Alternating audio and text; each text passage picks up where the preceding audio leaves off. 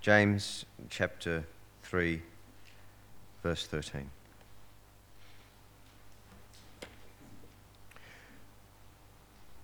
Who is wise and understanding among you? Let him show it by his good life, by deeds done in the humility that comes from wisdom. But if you harbor bitter envy and selfish ambition in your hearts, do not boast about it or deny the truth. Such wisdom does not come down from heaven, but is earthly, unspiritual, of the devil. For where you have envy and selfish ambition, there you find disorder and every evil practice. But the wisdom that comes from heaven is first of all pure, then peace-loving, considerate, submissive, full of mercy and good fruit, impartial and sincere. Peacemakers who sow in peace raise a harvest of righteousness. What causes fights and quarrels among you? Don't they come from your desires that battle within you? You want something but don't get it. You kill and covet, but you cannot have what you want. You quarrel and fight. You do not have because you do not ask God. When you ask, you do not receive because you ask with the wrong motives, that you may spend what you get on your pleasures. You adulterous people, don't you know that friendship with the world is hatred toward God? Anyone who chooses to be a friend of the world becomes an enemy of God. Or do you think Scripture says without reason that the Spirit he caused to live in us envies intensely, but he gives us more grace? That is why the Scripture says, God opposes the proud but gives grace to the humble. Submit yourselves then to God. Resist the devil and he will flee from you. Come near to God and he will come near to you.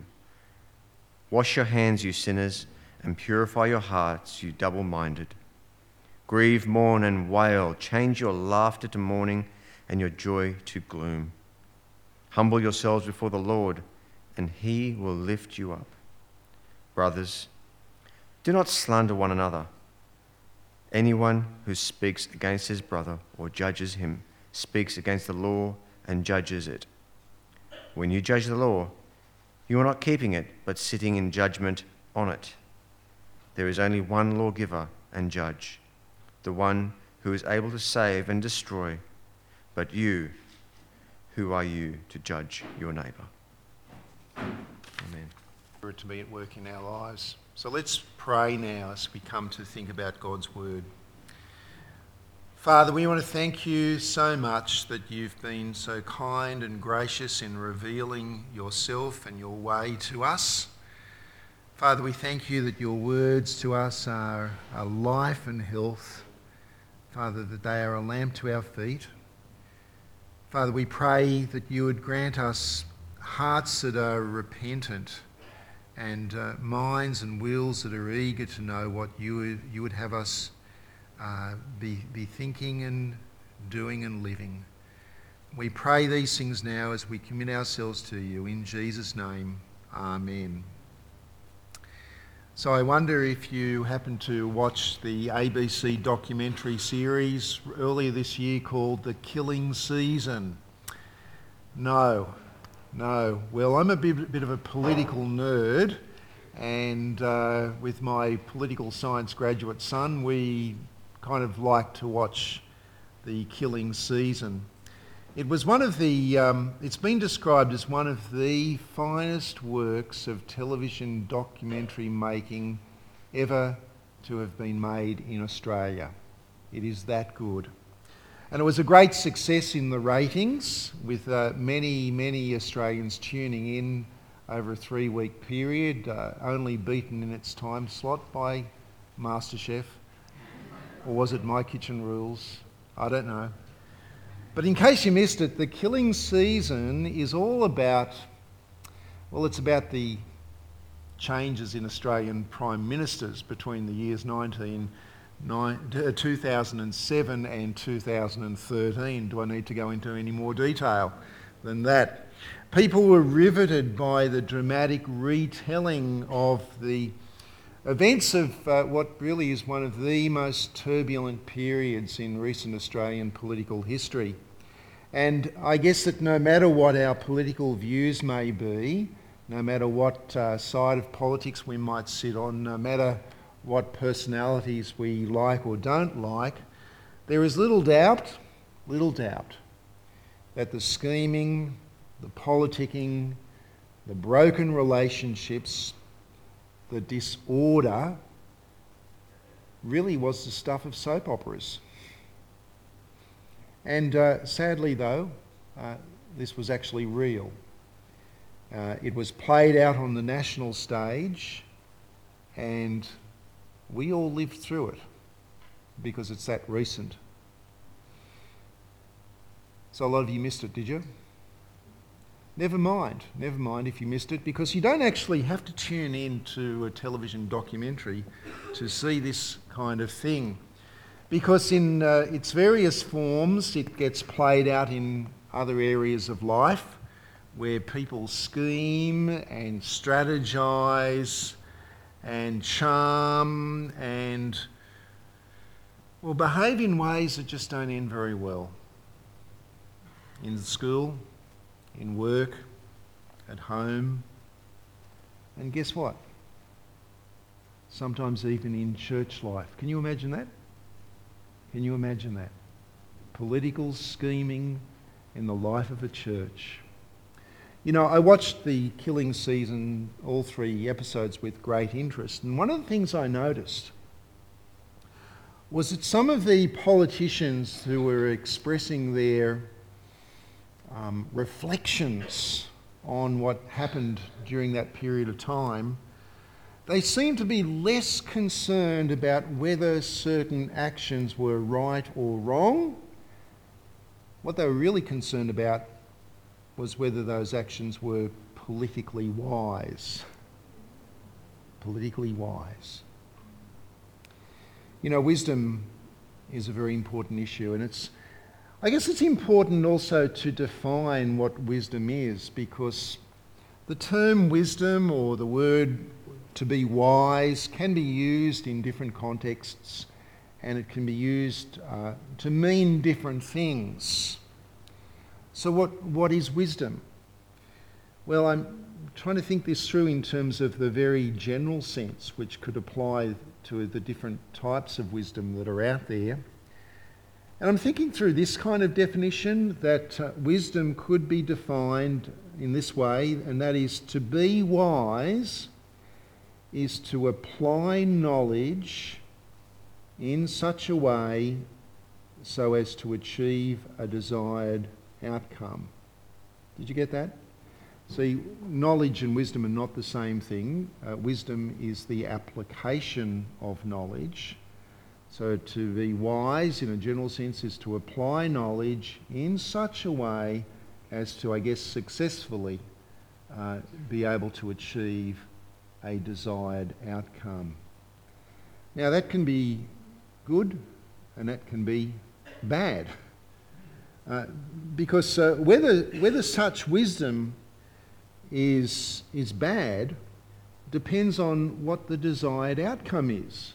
If the desired outcome is something which is bad, then, and it also depends on the rightness or otherwise of the actions that are taken in order to achieve the desired outcome, because the ends does not always justify the means. You see, the Bible says that there are 2 different types of wisdom.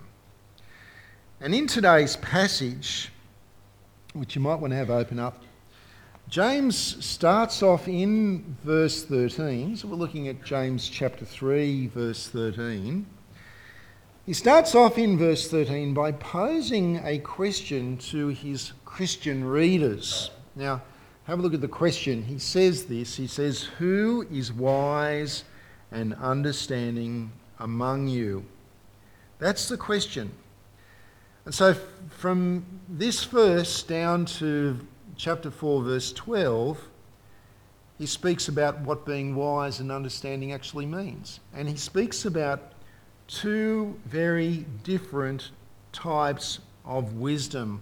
One of them is the kind of wisdom that you would place in inverted commas, as indeed the NIV actually does, because it's a type of wisdom, but it's not what God says is wise. It's not real wisdom in the biblical sense.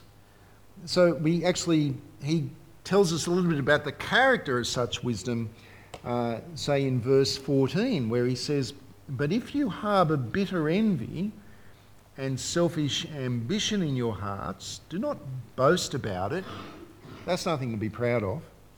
Well, don't deny the truth. It's not a good idea to say that that's not the case. He says, "Such wisdom does not come down from heaven, but is earthly, unspiritual, of the devil. For where you have envy and selfish ambition, there you find disorder and every evil practice." So, what is the character of this kind of inverted commas type of wisdom? Well, it's categorised by bitter envy and selfish ambition. And so, in other words, I want something which belongs to somebody else. Or I want that position, or I want that influence, or I want my way. What's the common word there? It's the word I, isn't it? It's selfish ambition. It's bitter envy. And James has a kind of a follow-up question, and it's in chapter 4, verses 1 and 2, where he says, well, what causes fights and quarrels among you? Isn't it because there's something which you want, but God actually hasn't given that thing to you? And so there's this battle, there's this hostility, there's this thing which is raging inside your heart. A battle which rages within, which causes you to behave in certain ways. Now, this is a very different picture to the picture of church life that we have, for example, in Acts chapter 2, isn't it? Remember in Acts chapter 2, after the gospel had been preached and people submitted themselves to the Lord Jesus Christ, and the church gathered together, and what did they do? Well, people actually, they pooled their possessions. They shared what they had. They looked after one another. And that's very different, isn't it, to what we have described for us here, where there is a different outcome. The outcome of the kind of wisdom that's being utilised in James here is not harmony and generosity and kindness and so on, but in chapter 3, verse 16, James says that the outcome is disorder and every evil practice. You want something, it's not coming your way, you're frustrated, so what do? Whatever it takes. Whatever it takes to get what I want. Which is the false so-called wisdom, which when it's happening amongst Christians, can be very, very damaging in the life of a church, in a congregational family. I love the book of Proverbs, don't you? Proverbs is, it's actually great to be reading through the book of Proverbs in your quiet times on a regular basis, because there's just so many absolute gems there. Listen to Proverbs chapter 13, verse 10, which says, "Pride only breeds quarrels, but wisdom is found in those who take advice." What does pride breed? Pride breeds quarrels. What's the source of quarrels? Well, it's often pride, isn't it? It's pride. And so you can imagine this scenario. Imagine the brother or sister for whom pride is an issue, who thinks a bit more highly of themselves than they ought. Now, I tell you, it's easier to say, well, just imagine that brother or sister. Imagine it's yourself, because we all often struggle with pride. But here's the brother or sister who thinks a bit more highly of themselves than they ought, and really struggles with the idea of not getting his or her own way. They're used to being in charge, they're used to being in control, they're used to... or they really struggle with the idea that maybe there's other people who actually have better and greater knowledge than I have than they have on a particular issue.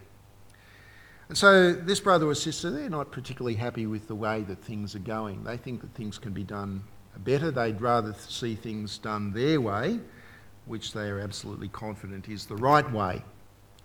But it's not happening. And so they've got to work out, well, how do I achieve that goal? And they haven't quite learnt the lesson that Peter taught last week about taming the tongue.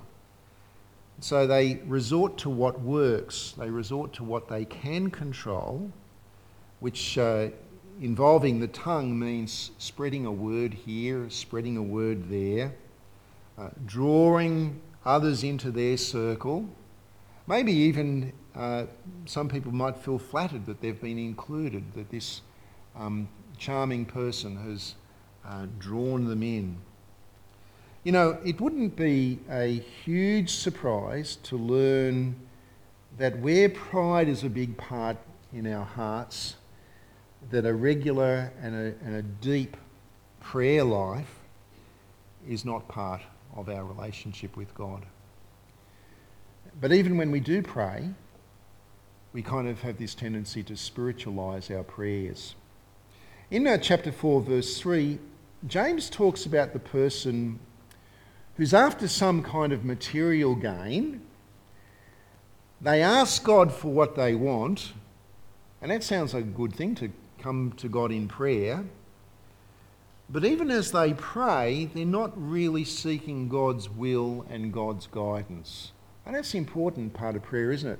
When we're told that we should come to God with our petitions, with the things that we'd like, and that's the great privilege that we have, to come to our Heavenly Father and say, Lord, you know, I really would like such and such. But Lord, you know what's best. You know what's good for me. You know what's good for other people. And so I'm expressing my preference, but help me to be humble. Not my will, but your will be done. And that's how we should pray, isn't it? That's the right approach to prayer. But when we come to God and we simply say to God, well, look, this is what I want, and amen to that. And we might even go to others and say, hey, I've really prayed about this and this is what should happen. Well, have a look at what James says in chapter 4, verse 2. He says in the second part of verse 2, you quarrel and you fight. You do not have because you do not ask God. So often it's the case that prayer actually is not even a part of this kind of equation. But he says, when you ask, you do not receive because you ask with wrong motives, that you may spend what you get on your pleasures. So they're praying for a material thing, but the motivation is really selfish. It's a selfish motivation to the prayer. Psalm 66 verse 18 is interesting, because there the psalmist writes, if I had cherished sin in my heart, the Lord would not have listened. So the Lord's not going to just give in to us if we're actually cherishing sin. We might seem spiritual, but the Lord is not actually necessarily even going to listen to those kind of prayers. So such a person may seem spiritual. They may even, through their worldly wisdom and their political strategizing and so on, they may even get what they want. This so-called wisdom may work, but what is the outcome of it? Well, it's disorder. It's every evil practice. And in the church context, that means divisions within the church, the disordering of church life. So James says, well, where does this kind of wisdom come from? What's its origin? Verse 15. Its origin, he says this. He says that such wisdom does not come down from heaven, but is earthly, unspiritual, of the devil. Now, friends, there are three key strategies which Satan uses to try to destroy God's church. I'm sure that there's more than three, but here's three big ones. Things which Satan uses to damage the church. Number one is false teaching. That'll damage the church, won't it? Number two are, I'll roll two things into one, immorality and greed. They'll do great damage to God's church. The third issue, the third strategy of Satan is divisiveness. Divisiveness, it does enormous damage to the fellowship of God's people. So James is blunt. This so-called wisdom, well, it's of the devil, because the evil one uses it to try to destroy God's church. And God takes a very dim view of that. I mean, Christ Jesus died for the sake of the church. God values the church. The church is the temple of the Holy Spirit. So that in 1 Corinthians chapter 3, Paul says, well, if anyone destroys God's temple, guess what? God will destroy him. That's how serious it is. It's no surprise that Satan is involved, because the deep and underlying cause of disorder is sin. Now, do you remember the two big commandments? What's the first big commandment? It is to love God, isn't it? Right? And the second commandment is to love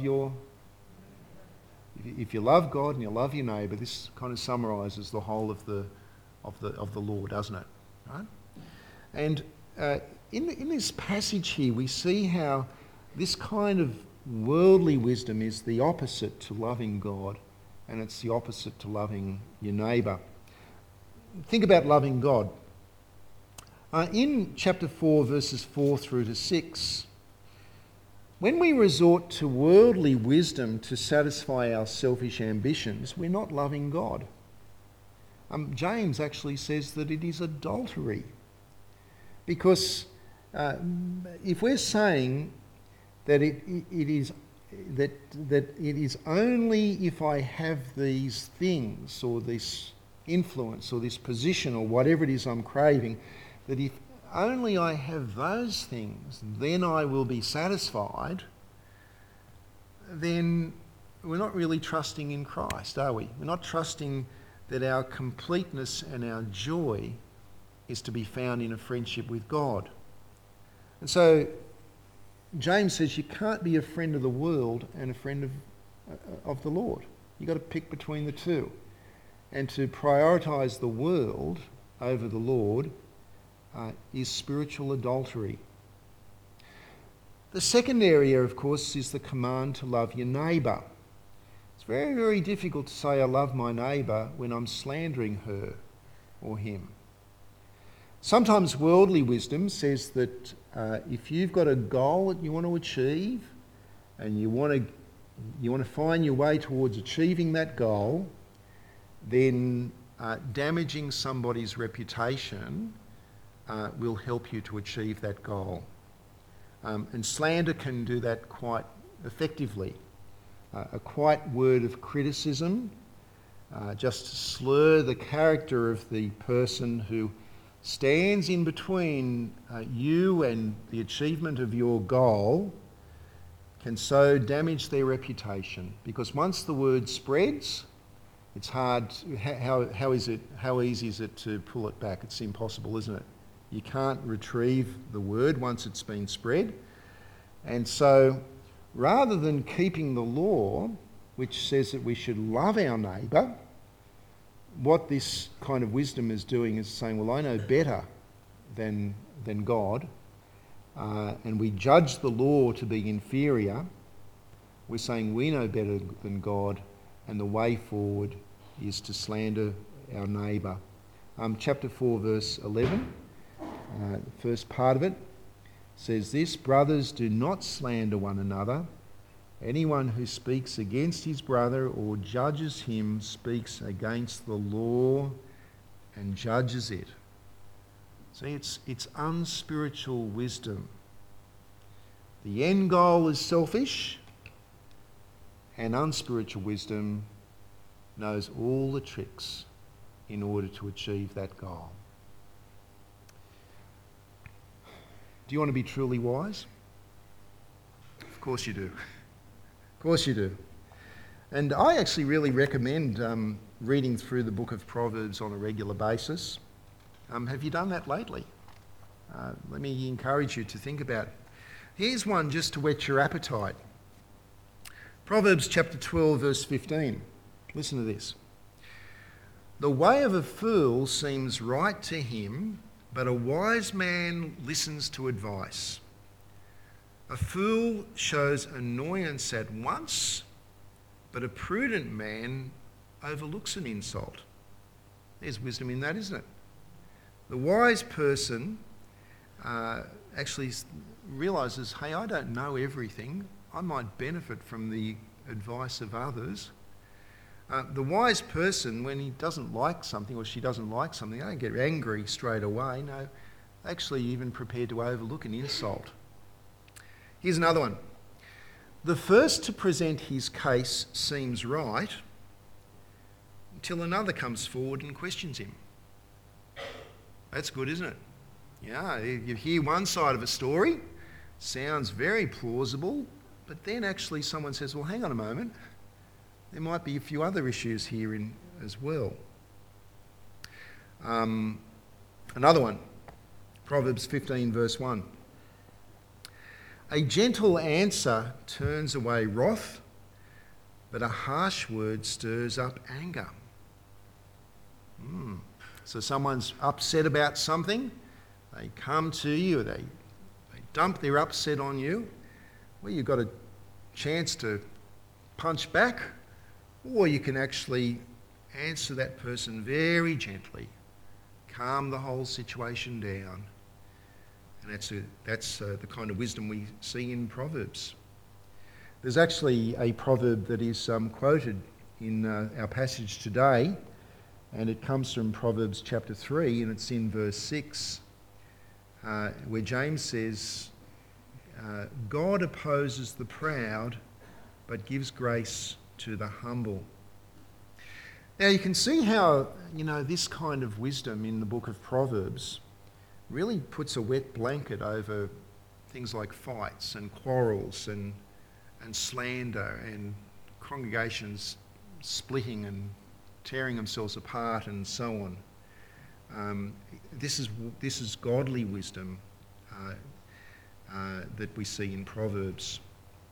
Have a look at chapter 3, verse 13 again.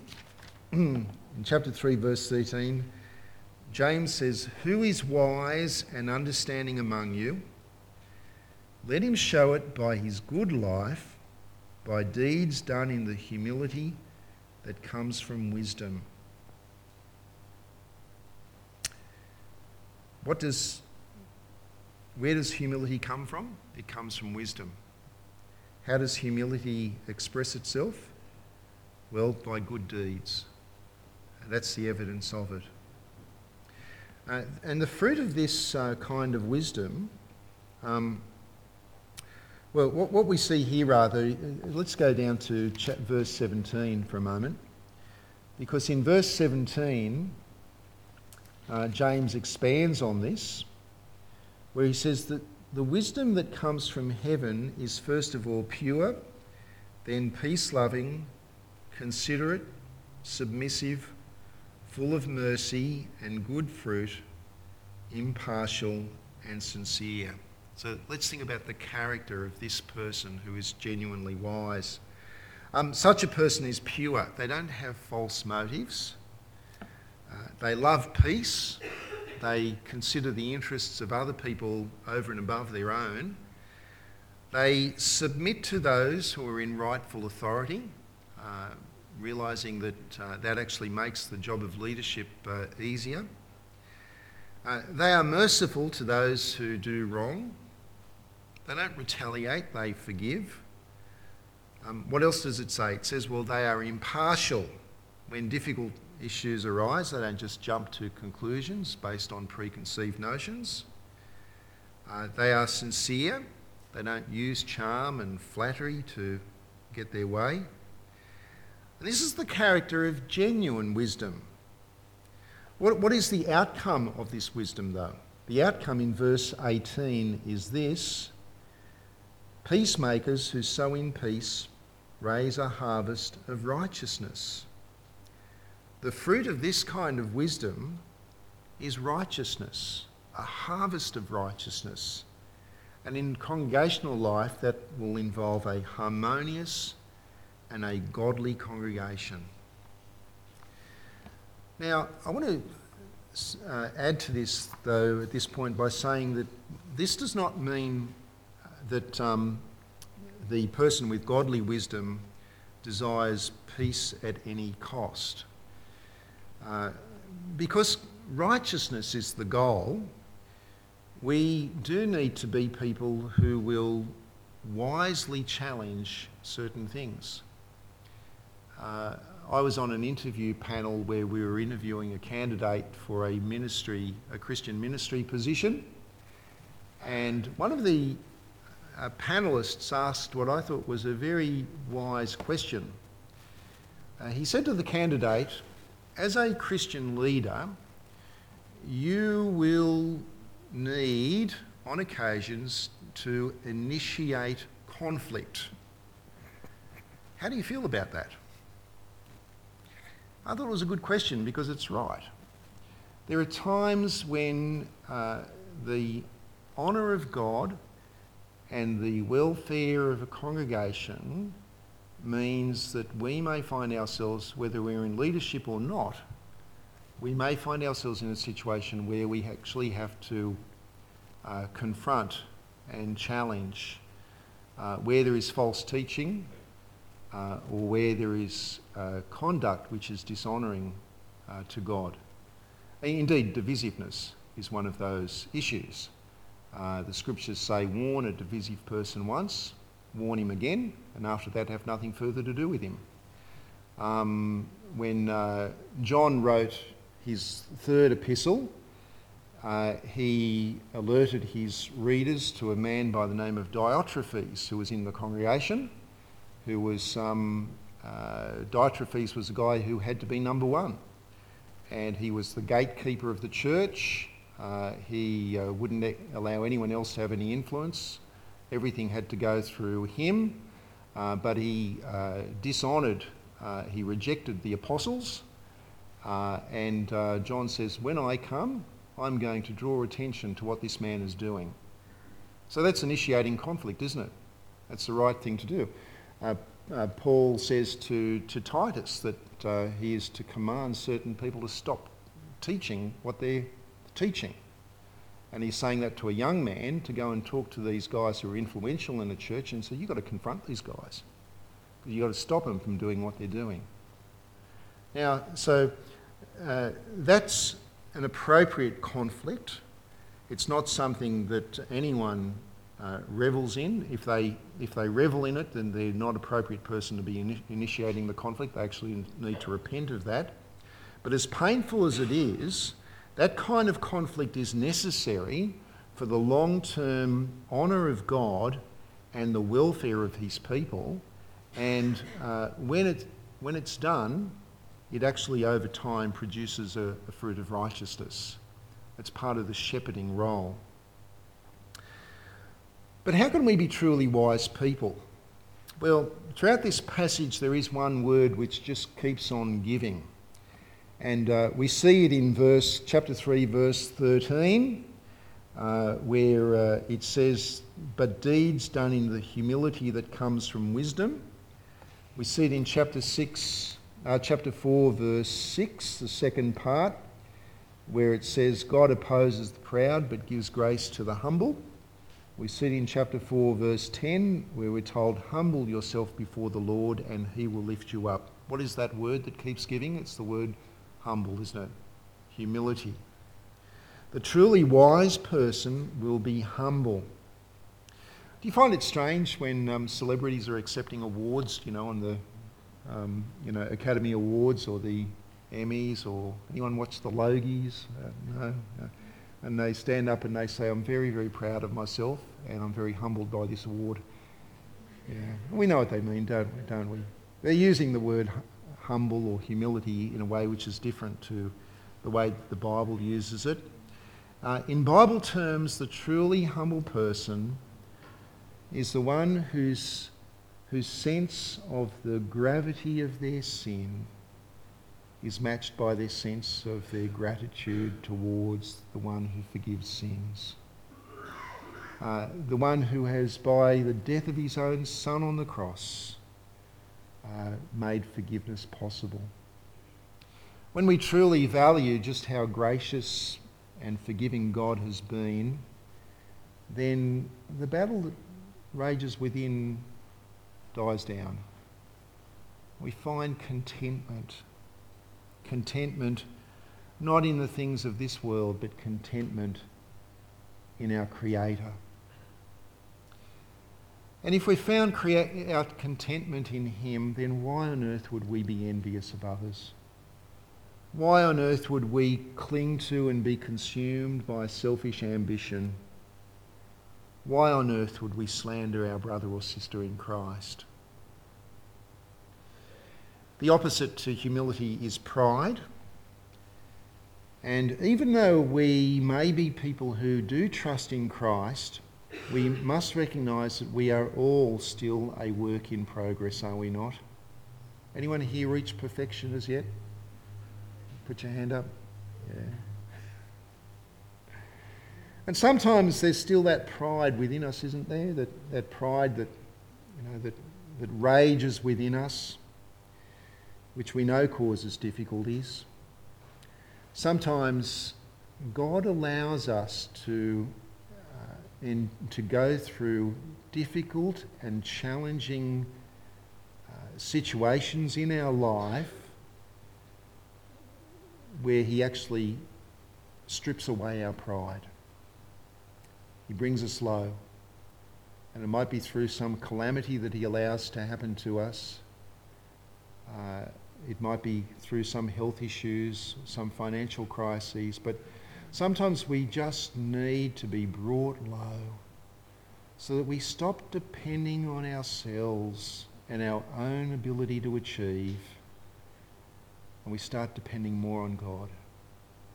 Sometimes God allows us to go through those circumstances to strip us of our pride. But you know what? James says, well, how about we do that without having to go through the great difficulties? And he actually talks to us here about he sets some challenges for us, challenges which are matched with some very wonderful promises. And we're going to finish up on this, but it's in chapter 4, verse 7. And here's the challenge. The challenge is, submit yourselves then to God. Is that so hard? After all that God has done for us, to simply say, God, I'm yours. I submit to you now. I want to die to self. I want to live for you. We can do that. James says, submit yourselves then to God. Resist the devil, and guess what? He will flee from you. We don't have to always just succumb to the evil, the desires that Satan puts before us. We can resist him and he will flee. Come near to God, and what will God do? He will come near to you. That's a promise. Wash your hands, you sinners, and purify your hearts, you double-minded. Grieve, mourn, and wail. Change your laughter to mourning and your joy to gloom. Grieve over your sin. Acknowledge your sinfulness. Be rightfully ashamed of it. Grieve over it. Humble yourselves before the Lord, And here's the promise. What does God do for the humble? He exalts the humble, doesn't he? He will lift you up. He will lift you up so that the battle that rages within you will be over. That the contentment and the satisfaction that you seek in life through worldly wisdom will actually be yours. You'll be truly wise. Friends, our goal in life is to honour our Lord and to grow his kingdom. And what godly wisdom does is that it enables us to navigate the complexities of life so that we achieve those goals. That's the funny thing about it, isn't it? The ends and the means are not different. The end is godliness. The means is godliness. We can't distinguish between the two. We can't say that the end somehow justifies the means. The ends and the means are the same. It's the honour of God and the spread of his kingdom. So let's pray.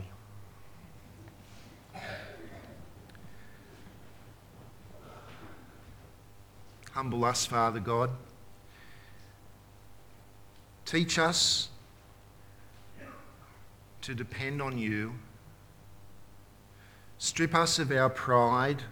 Strip us of our selfish ambitions. Father, help us to be truly wise. Help us to be people who are humble before you, who seek that which is right in your sight, and who seek to love our neighbour as ourselves. Father, we all in different ways will be battling with this issue, these issues. We just pray that you would help us to change. We do so in Jesus' name. Amen.